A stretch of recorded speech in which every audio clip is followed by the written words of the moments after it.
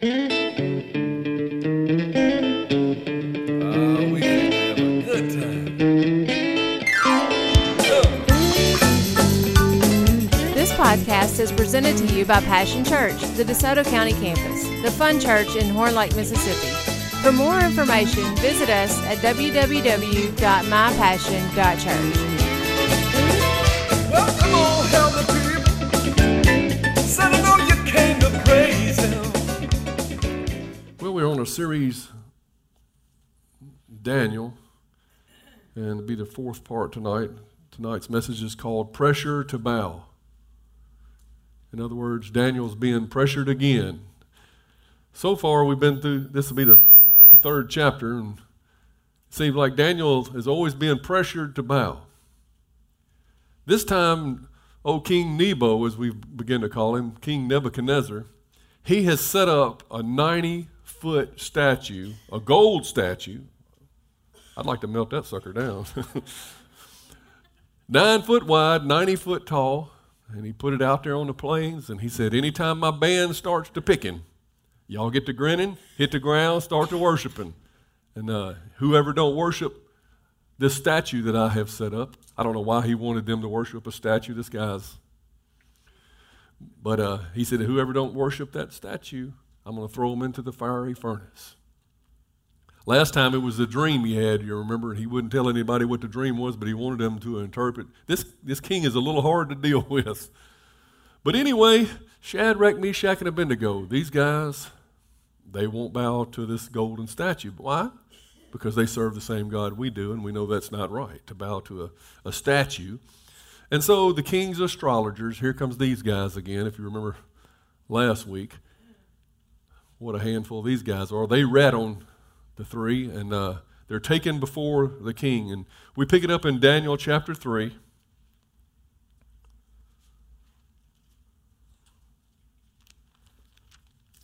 Verse 15.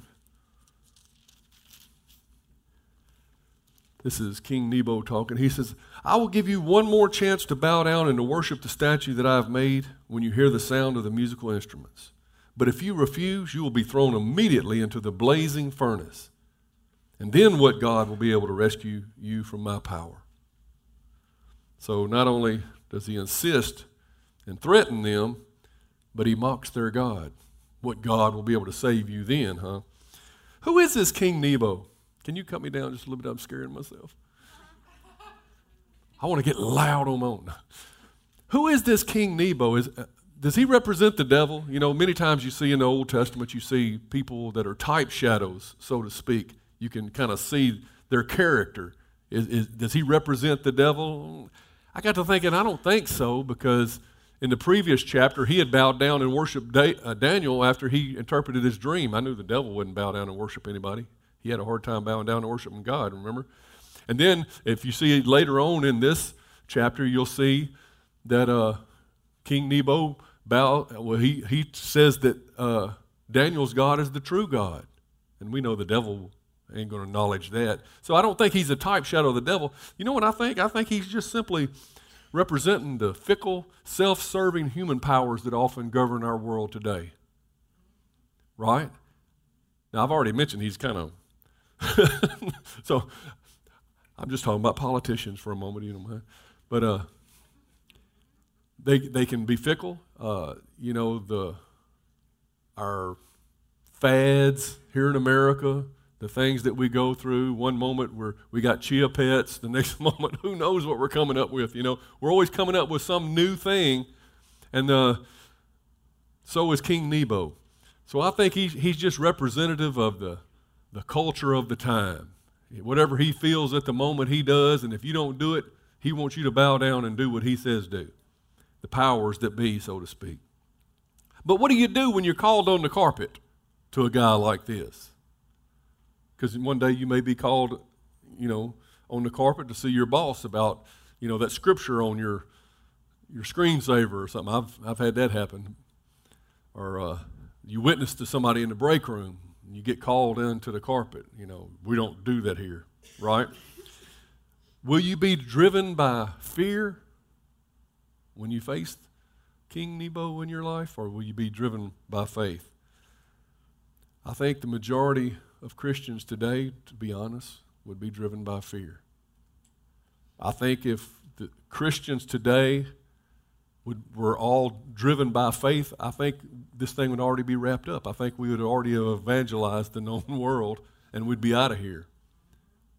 I don't think there would be unbelievers still walking around in South Haven saying that they hadn't heard about Jesus, because we're in the middle of the Bible Belt, and I think there's more than enough of us to get out there on the streets and tell people about Jesus. Do you agree? Paul Chappell says, fear of man. Now, do you understand what I'm saying when I mention that term, fear of man? You're scared of what people are going to think. You're scared of what they're going to do. You're scared to lose your reputation with people. Fear of man, he says, is the enemy of fear of the Lord. The fear of man pushes us to perform for man's approval. When you're scared of man, you're trying to impress them, right? It pushes us to perform for man's approval rather than according to God's directives. So we're more concerned about what people think than we are what God thinks. Jesus kind of addressed this in Luke 12, verse 4. He said, "Dear friends, don't be afraid of those that want to kill your body. They cannot do any more to you after that. But I'll tell you whom to fear."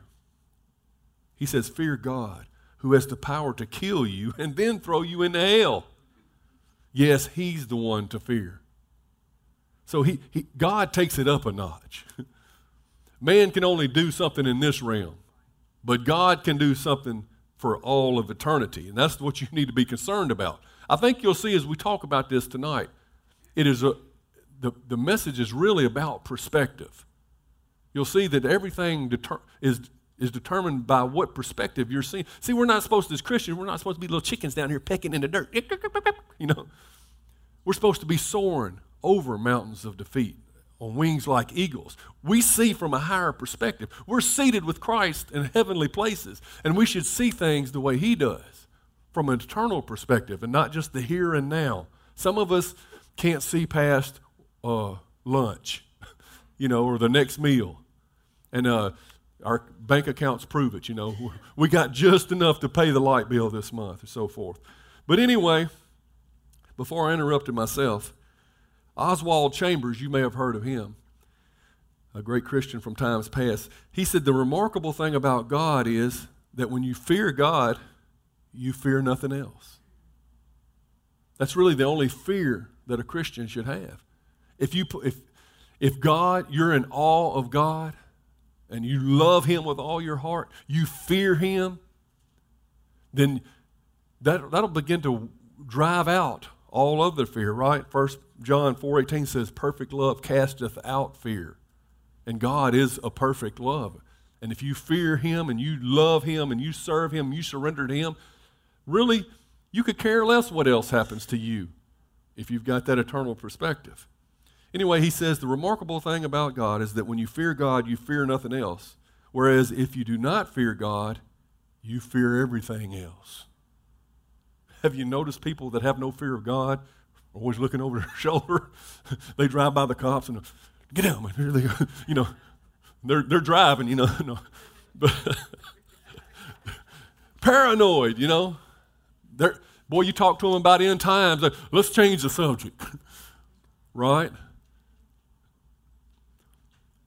A guy named John Witherspoon said this. I got 3 quotes. I'm using them all at once. I'm getting them out of the way.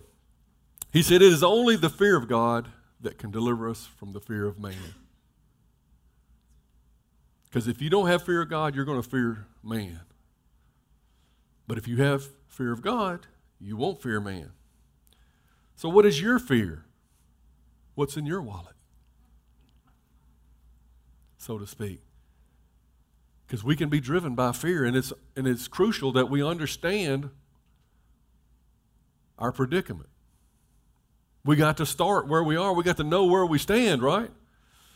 So let's examine a few others in the Bible that denied Christ and see what tripped them up. Maybe we can learn something so that we won't be tripped up. Maybe we can make some adjustments. There's an idea. Don't just accept things the way they are, but be willing to make adjustments along the way. If you would be honest with yourself, give an honest evaluation of yourself, then you could see what needs to change. I thought about the disciples in the garden. You know, they all ran and deserted Jesus in his hour of need. And I think that was pretty straightforward there. That was just fear for their life. That was just a straight up fear of being hurt, you know. Say fear for life. That's one of the things.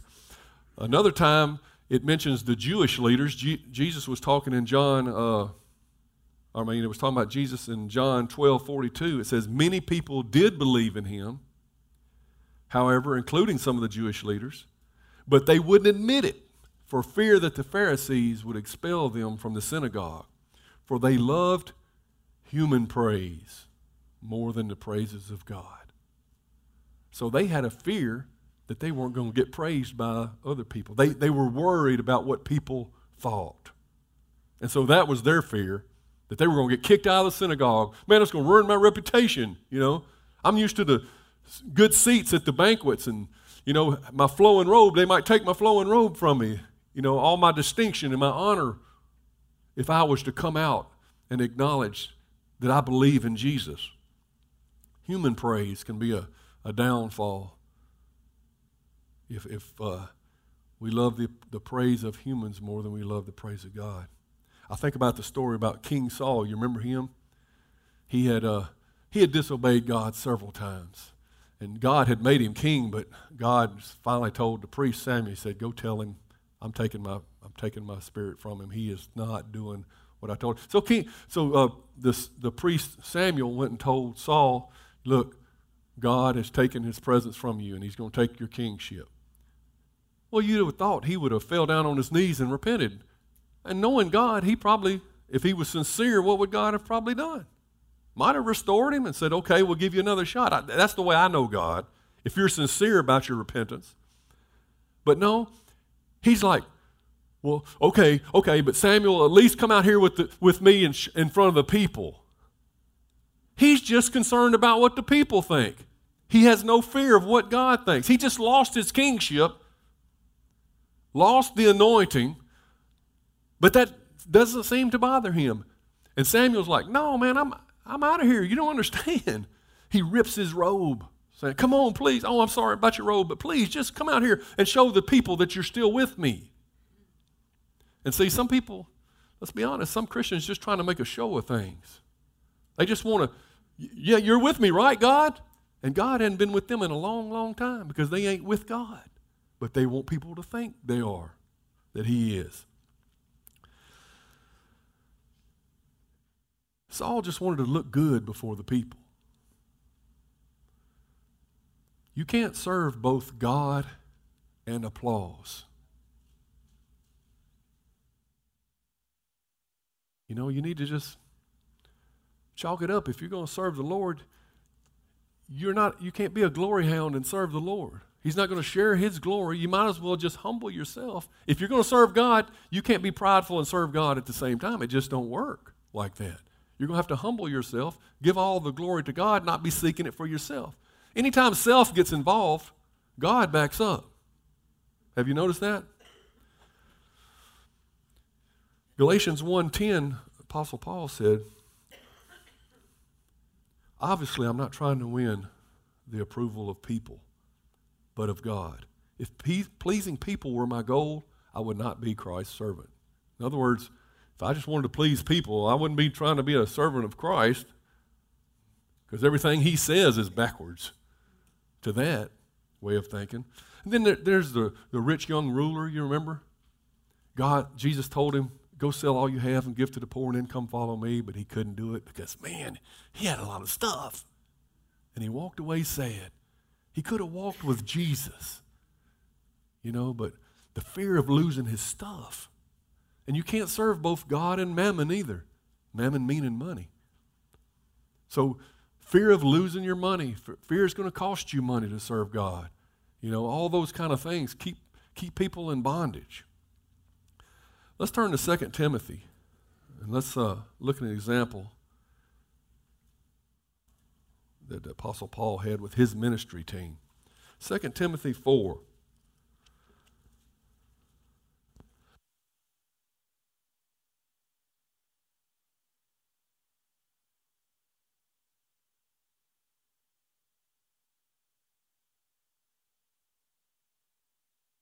in verse 9, he's talking to his son in the faith. It's not his real son, but he's like his spiritual father.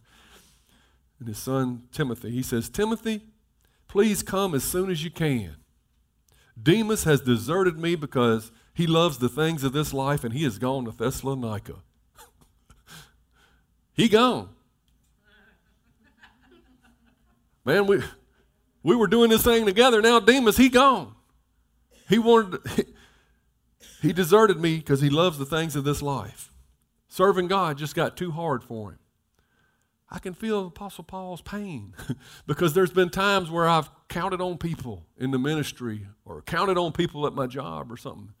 And when it got tough, man, they were gone. Went back to his lazy boy, I guess.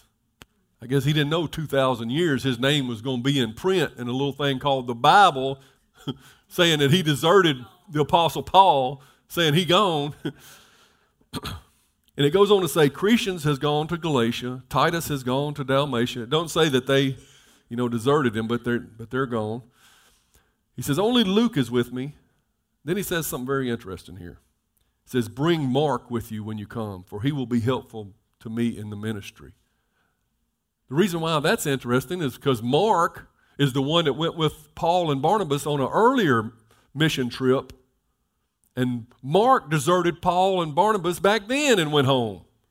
And the next time he went to go on a mission trip, Barnabas wanted to bring Mark again, and Paul said, I don't like that kid. He deserted us last time, and the contention between Paul and Barnabas got so strong that they had to part ways over Mark because Mark had deserted him. And here we are in Paul's last letter, and he's saying, bring Mark because he'll be helpful to the ministry. He had changed his thoughts about Mark. That just gives us a little hope, right? Because maybe you've deserted your post in the past. Maybe you were strong in the church and doing something and you backslid and we hadn't seen you for 3 years, and then you finally came back or something, But we're going to miss it. I've missed it. We've missed it in the past. But here it tells you that you can still be profitable to the ministry. Just come back and just start doing the things that you know to do. There's hope for all of us. And of course, the main one that we think about when we think about somebody denying Christ is who?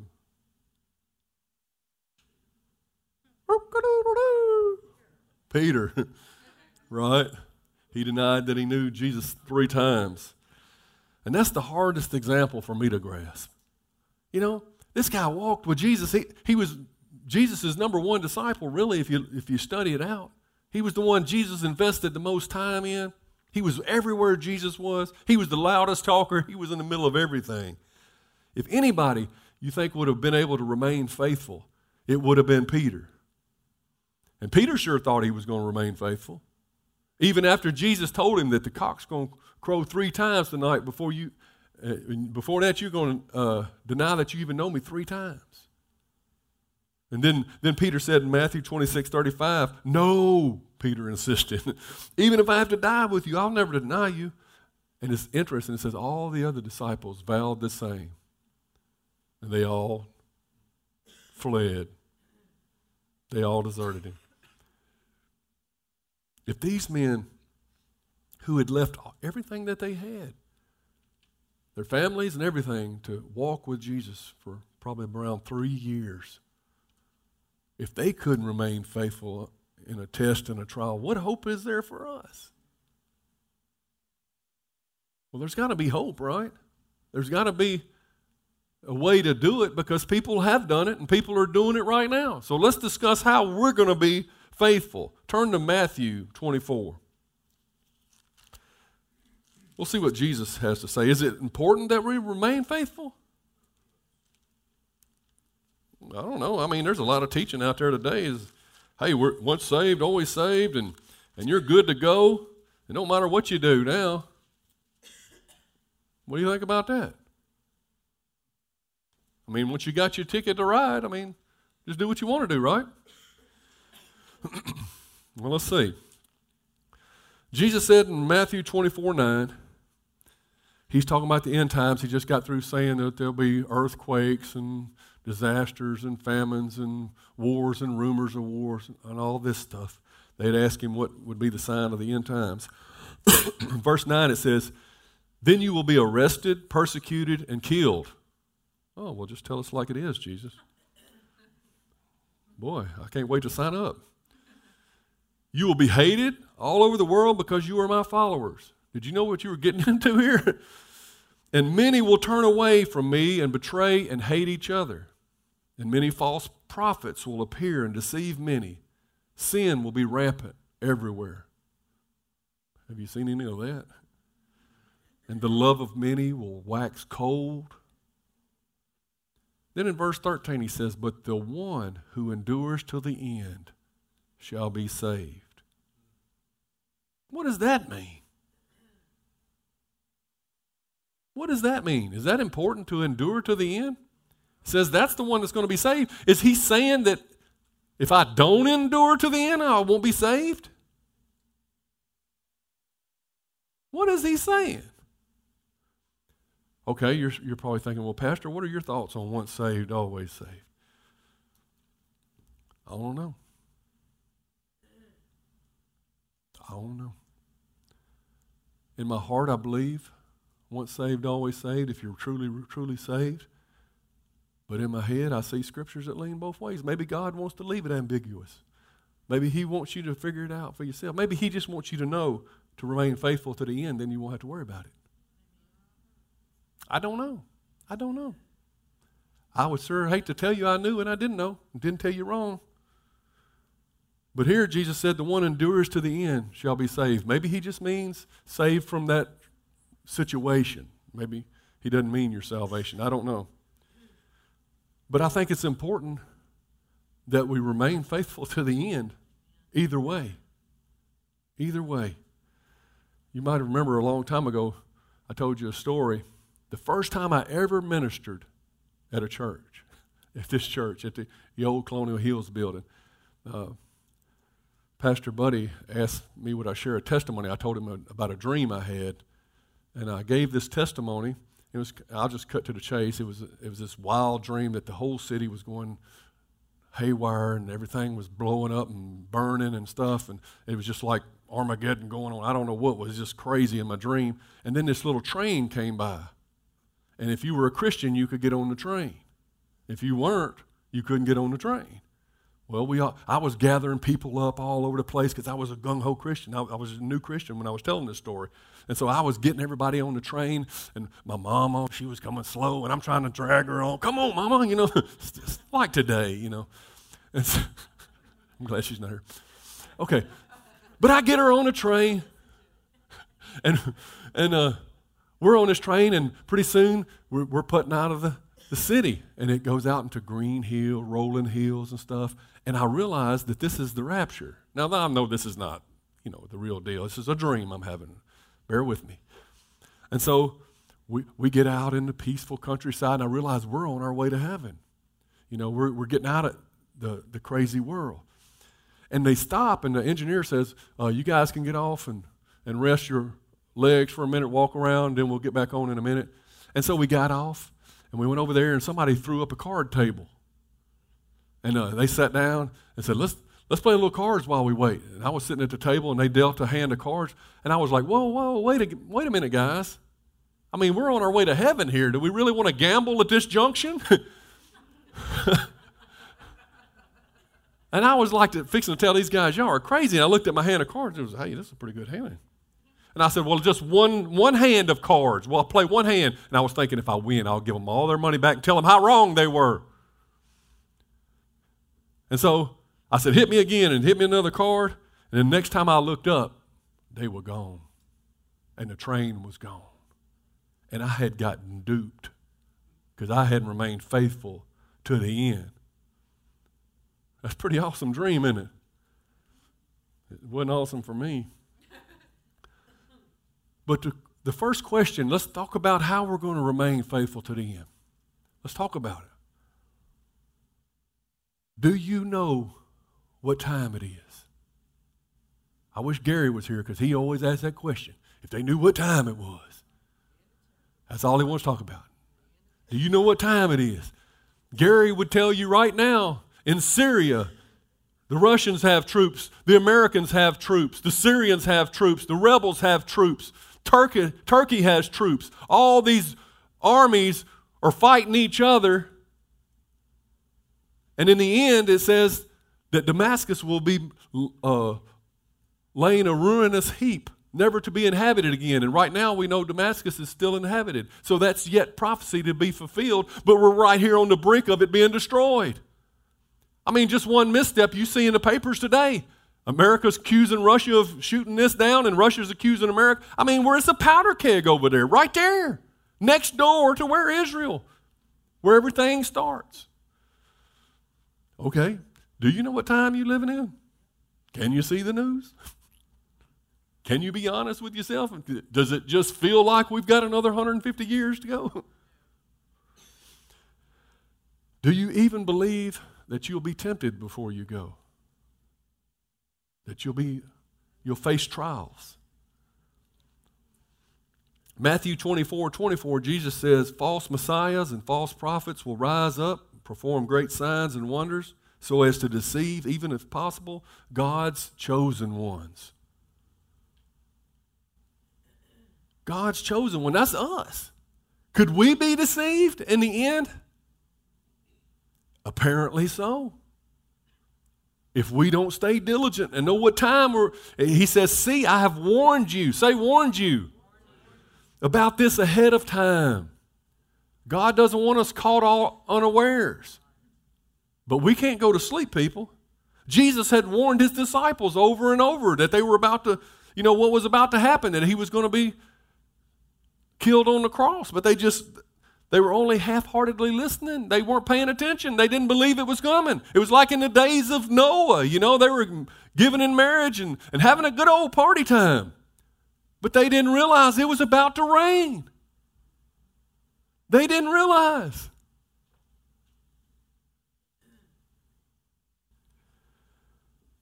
Even in the garden, he told them, y'all watch and pray. Watch and pray. So you don't give in to temptation. But what did they do? They slept on. He went out there and woke them up a couple times. Guys! But they couldn't pray 1 hour. And I think that's where the church is. We're asleep. Not this church, but a lot of churches are asleep. Don't know what time it is. Think that we've got all of eternity. But we're supposed to watch and be ready, because we don't know what hour the strong man is going to try to break in the house. Be aware of the time in which we live. Things are changing at unprecedented speed here in America. Me and Dorinda was ministering at the mall Saturday.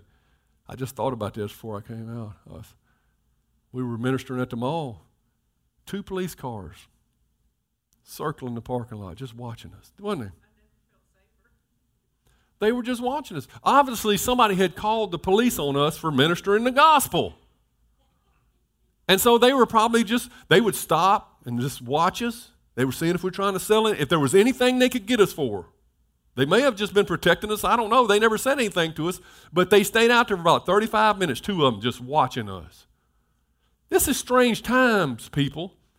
When you try to minister the gospel, you're praying with folks, you're loving folks, and they're wanting to arrest you here in America. Strange times have befallen us. 2 Timothy 3:12 says, yes, and everyone who wants to live a godly life in Christ Jesus will suffer persecution. If you don't want to live a godly life, you'll probably be all right. In hell. But we want to live a godly life, don't we? So if you're not suffering persecution now, get ready. It's coming. Unless, of course, you're going to be one of those fringe Christians that only people at church know you're a Christian. So once you know it's coming, I always like to say, make a firm decision on the front end. I am a firm believer in I say go before God and say, God, with all this in me, I have decided that this is the way it's going to be. And I think when you carry something to God and make a firm decision on it, it just creates all kind of weight, because now you have presented it to God, and now He's going to give you power to help do it. You've made the commitment, He's made the commitment, and now it's much harder to break because you have said it out loud. You have made a firm commitment. I think we need to make a firm commitment of what we're going to do in the end times. I've often said you don't wait till you're in the back seat at the drive-in with some girl or boy when you're a teenager to decide whether you're going to have premarital sex. You make the decision, no, there's lines I won't cross. I'm not going to be alone with somebody in the dark, and we'll just see how it goes. We'll just go by our feelings. No, you have to, if you got problems drinking alcohol, you don't go to a bar and say you're going to witness. Just use common sense. There's lines I won't cross. You have to make those things, you make up your mind on the front end. I have decided that I won't deny my Lord. No matter what the situation. Okay, you're starting to sound like Peter, Pastor. He said the same thing. He did it 3 times. Don't be cocky like Peter. I say it in all humility, saying, with your help, God. And I pray for the Holy Spirit to strengthen me. I'm not saying it in a cocky way. I'm just saying it is my heart never to deny the Lord. And you have to make these decisions before the fear arises, before the situation comes to pass. You got to know what you're going. When the situation happens, adrenaline's going. Somebody's calling you out. Somebody's about to shoot you or whatever's about to happen. Your flesh is going to act like it wants to if you hadn't already made up your mind. You have to make up your mind that I will never deny the Lord. I want to endure to the end. And you got to know what you believe is another thing. You got to know what you believe, so that means you got to read the Word. In the Word, it'll tell you what to expect. It'll tell you how to overcome. Know what you believe. Keep your spirit man built up. That Word is the bread of life. It feeds your spirit man, and it's what makes you strong and gives you the courage to stand for Christ. If you're not reading your Word, you're going to be weak spiritually. And you're just going to cave. Stay with the pack is another thing you can do. God gave us the church for a reason. He wasn't just kidding about, us coming together in a body. If you can't muster the faithfulness to be faithful at church in your Christian walk, if you're on again, off again, what are you going to do when you're facing real persecution? There's not a courage switch you're just going to be able to flip on real quick. You're not just going to all of a sudden be Mr. Christian. How are you living now? That's going to determine how you're going to stand up under pressure.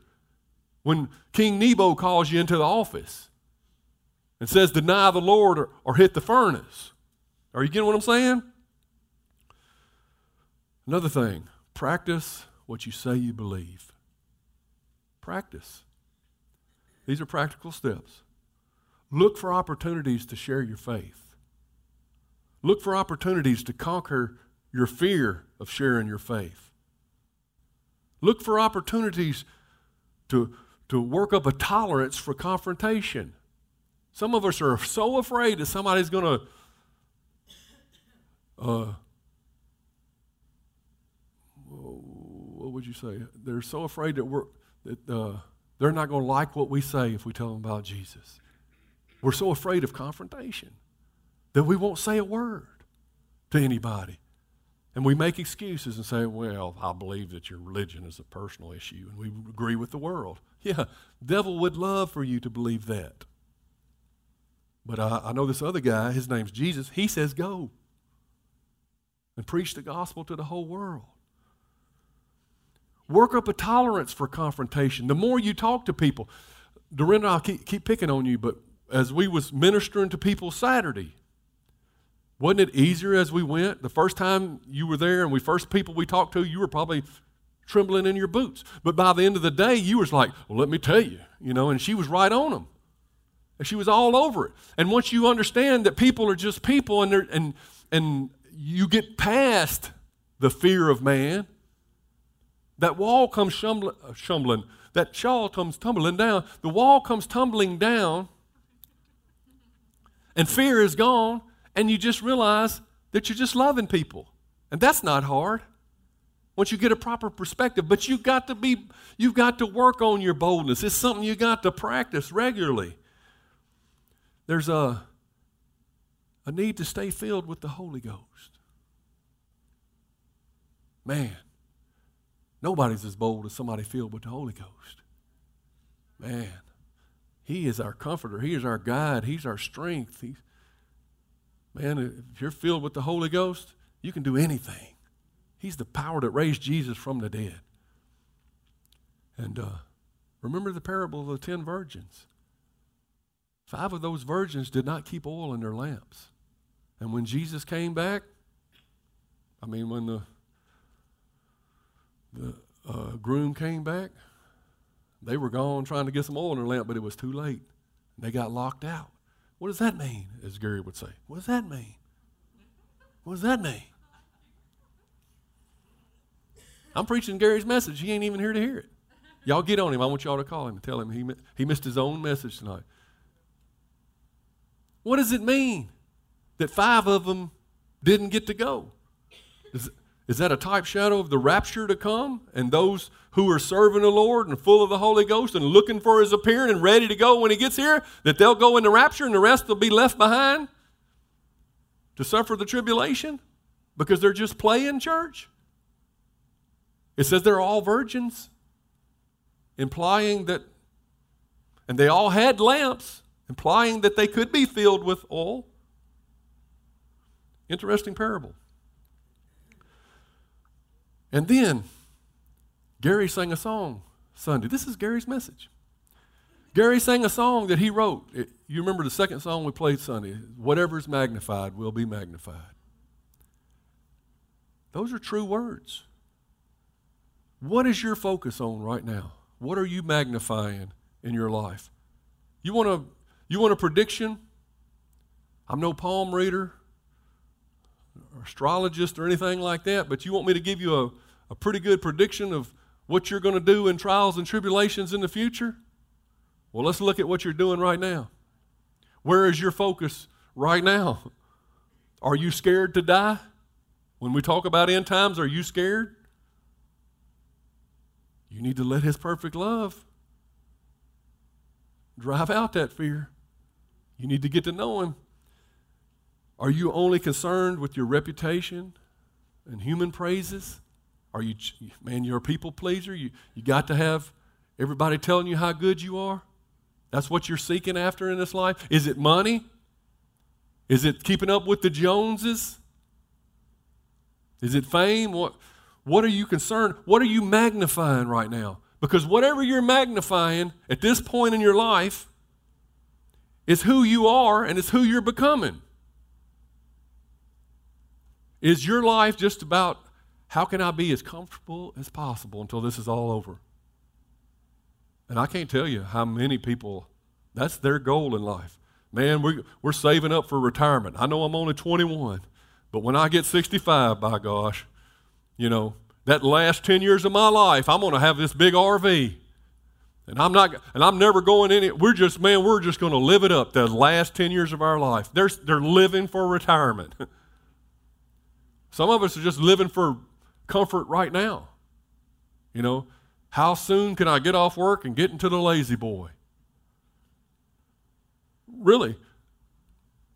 And we get in those ruts. It doesn't mean you're a bad person. It just means that you've lost focus on why you're here. What's your goal? What's your purpose in this life? It's not to live your life by the TV guide. I shudder to think how many people, including myself, are going to have to answer to God for how come we spent so many hours staring into a box, watching somebody else live their life, instead of going out and living our own. We're going to give an account. And I just condemned myself because I'm of the TV watching generation. I still watch TV. The kids, they're on the phone, you know. They could care less about TV. They got everything they need on in their hand. But either way, whether it's a little box or a big box, we're just staring into a box. And it's wasting heartbeats and breaths that God gave us to be fruitful with. And, Pastor, you just need to go and close down. You're hurting my feelings. I'm hurting my own feelings. Okay, so in our text in Daniel chapter 3 and verse 19, we'll go back to that. Everybody take a deep breath. I still got time to turn it around like Mark, you know. It says, Nebuchadnezzar was so furious with Shadrach, Meshach, and Abednego that his face became distorted with rage.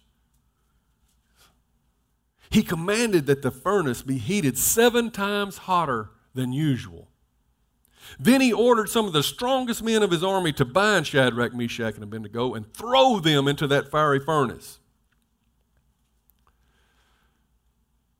What would you do? Maybe you said your piece to King Nebuchadnezzar and you meant it, but then now you're getting close to the flames and you're tied up and you're, oh, okay, I was just kidding, King. The thing was 7 times hotter. The 3 guys, the big guards that he had tie them up, went to throw them in, and they all died because the heat was so tremendous. That's what it's a. That is the deal. Are we going to be able to stand the heat when it comes? When you're on Oprah Winfrey, and she's agreed to push your book if you soften your tone a little bit, are you going to cave? If you're under the lights of Larry King's TV show and he's asking you, so you really say that Jesus is the only way and all these good people are going to hell? What do? When you're being called homophobic and bigoted, deplorable, when ISIS has a gun to your head, are you a Christian? What are you going to do when the heat's turned up 7 times? Well, they threw him in. And King Nebuchadnezzar's watching. He gets to look at him. Hey, how many guys we throw in there? They said 3. He said, I see 4. One of them dudes looks like the Son of God. Jesus done got up in there with them. And they're moving around in there. The other 3 couldn't even throw the other ones in the door without getting burned alive. And they're moving around with no shackles on. King Nebo calls them out. He says he gets as close as he can without him burning up. He got that thing hot, y'all. And this world can turn up the heat on us. He says, Shadrach, Meshach, Abednego, y'all come on out here. Y'all got some splaining to do. They come out, not a hair on their head is singed.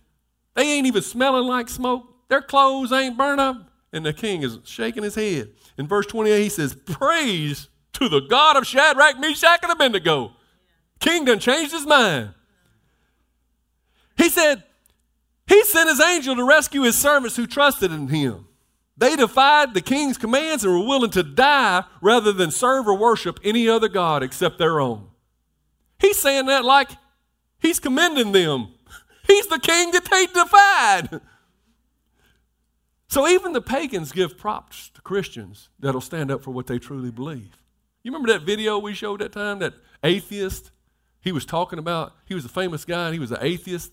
He said some guy witnessed to him, had the nerve to unmitigated gall to come up to him and share a Bible with him and tell him that he loved him and tell him that Jesus is the only way. He said, I didn't believe none of that stuff, but I respected that guy. He said, I don't respect those Christians that won't tell me that they believe that if I die, I'm going to hell. But he respected a guy that was willing to have the nerve to come up and tell him the truth. See, even this king, he was wrong at first, but he had to admit, man, these guys, They defied me, and their God came through. He says, therefore I make this decree, if any people, whatever their race, nation, or language, speak a word against the God of Shadrach, Meshach, and Abednego, they will be torn limb from limb, and their houses will be turned into heaps of rubble. There's no other God who can rescue like this. He's had a 180-degree turn in his thinking of their God. Then the king promoted Shadrach, Meshach, and Abednego again, even to higher positions than they had before. Every time these guys turn around, they're being asked to do something they won't do, and they won't do it, and they're supposed to be killed for it, and the next thing you know, they're getting promoted again. For their faithfulness by ungodly people. They're just going up the ladder God's way. Faithfulness. But now, let's ask the question, what if God wouldn't have delivered them? What if as soon as they got close to that furnace, they melted just like the guards? Does that happen? Do people stand up for Jesus and get killed anyway?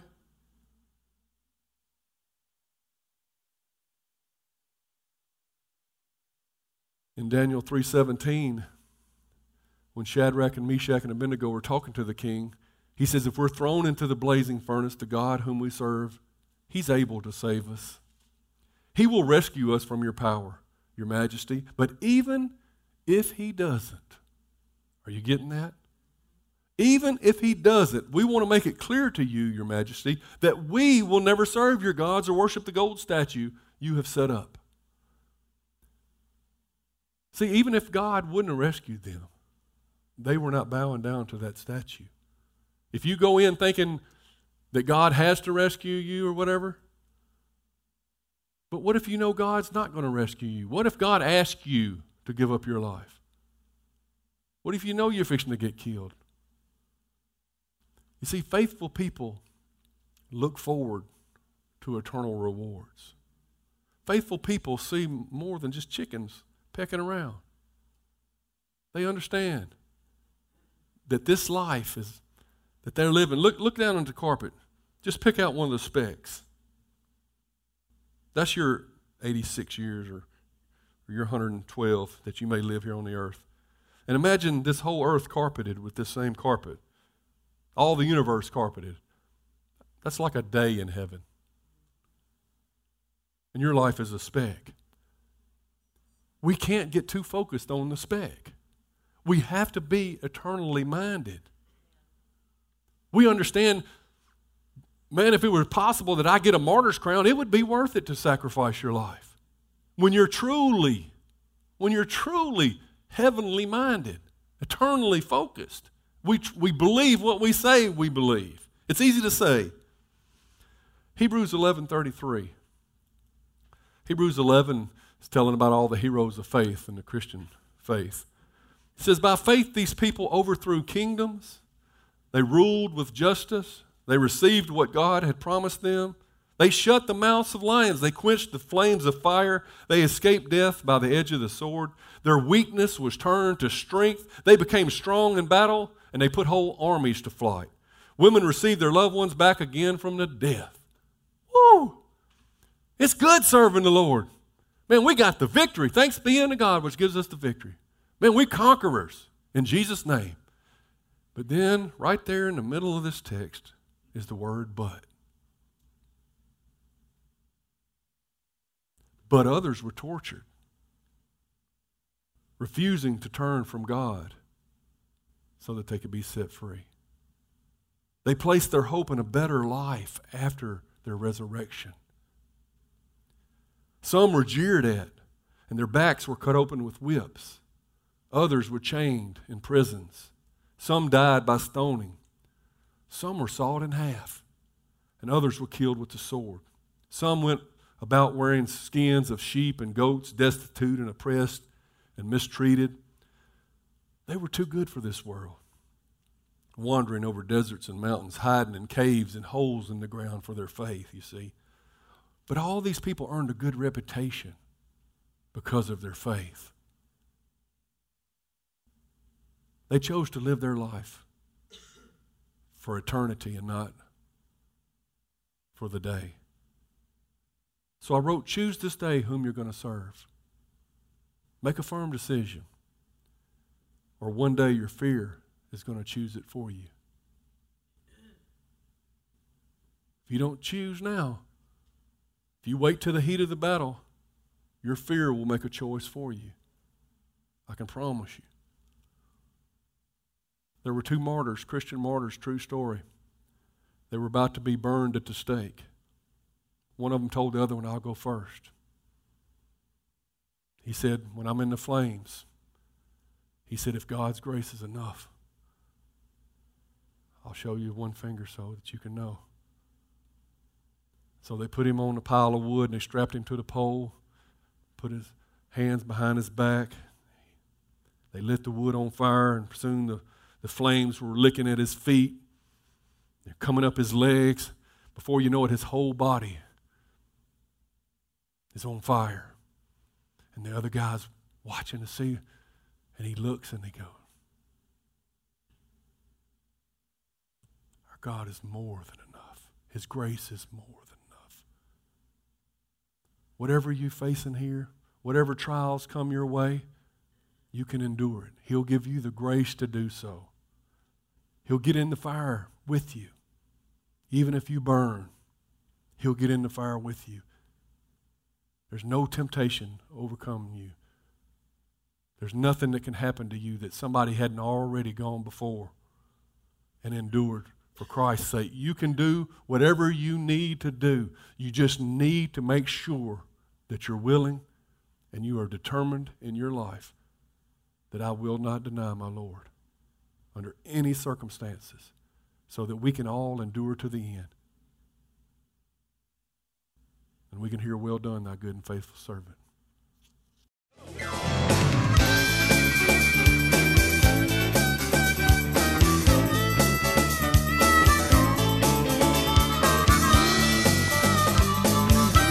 Thanks for listening to the podcast today. We hope you enjoyed it and that it inspires you to live out God's Word. For more information, visit us at www.mypassion.church.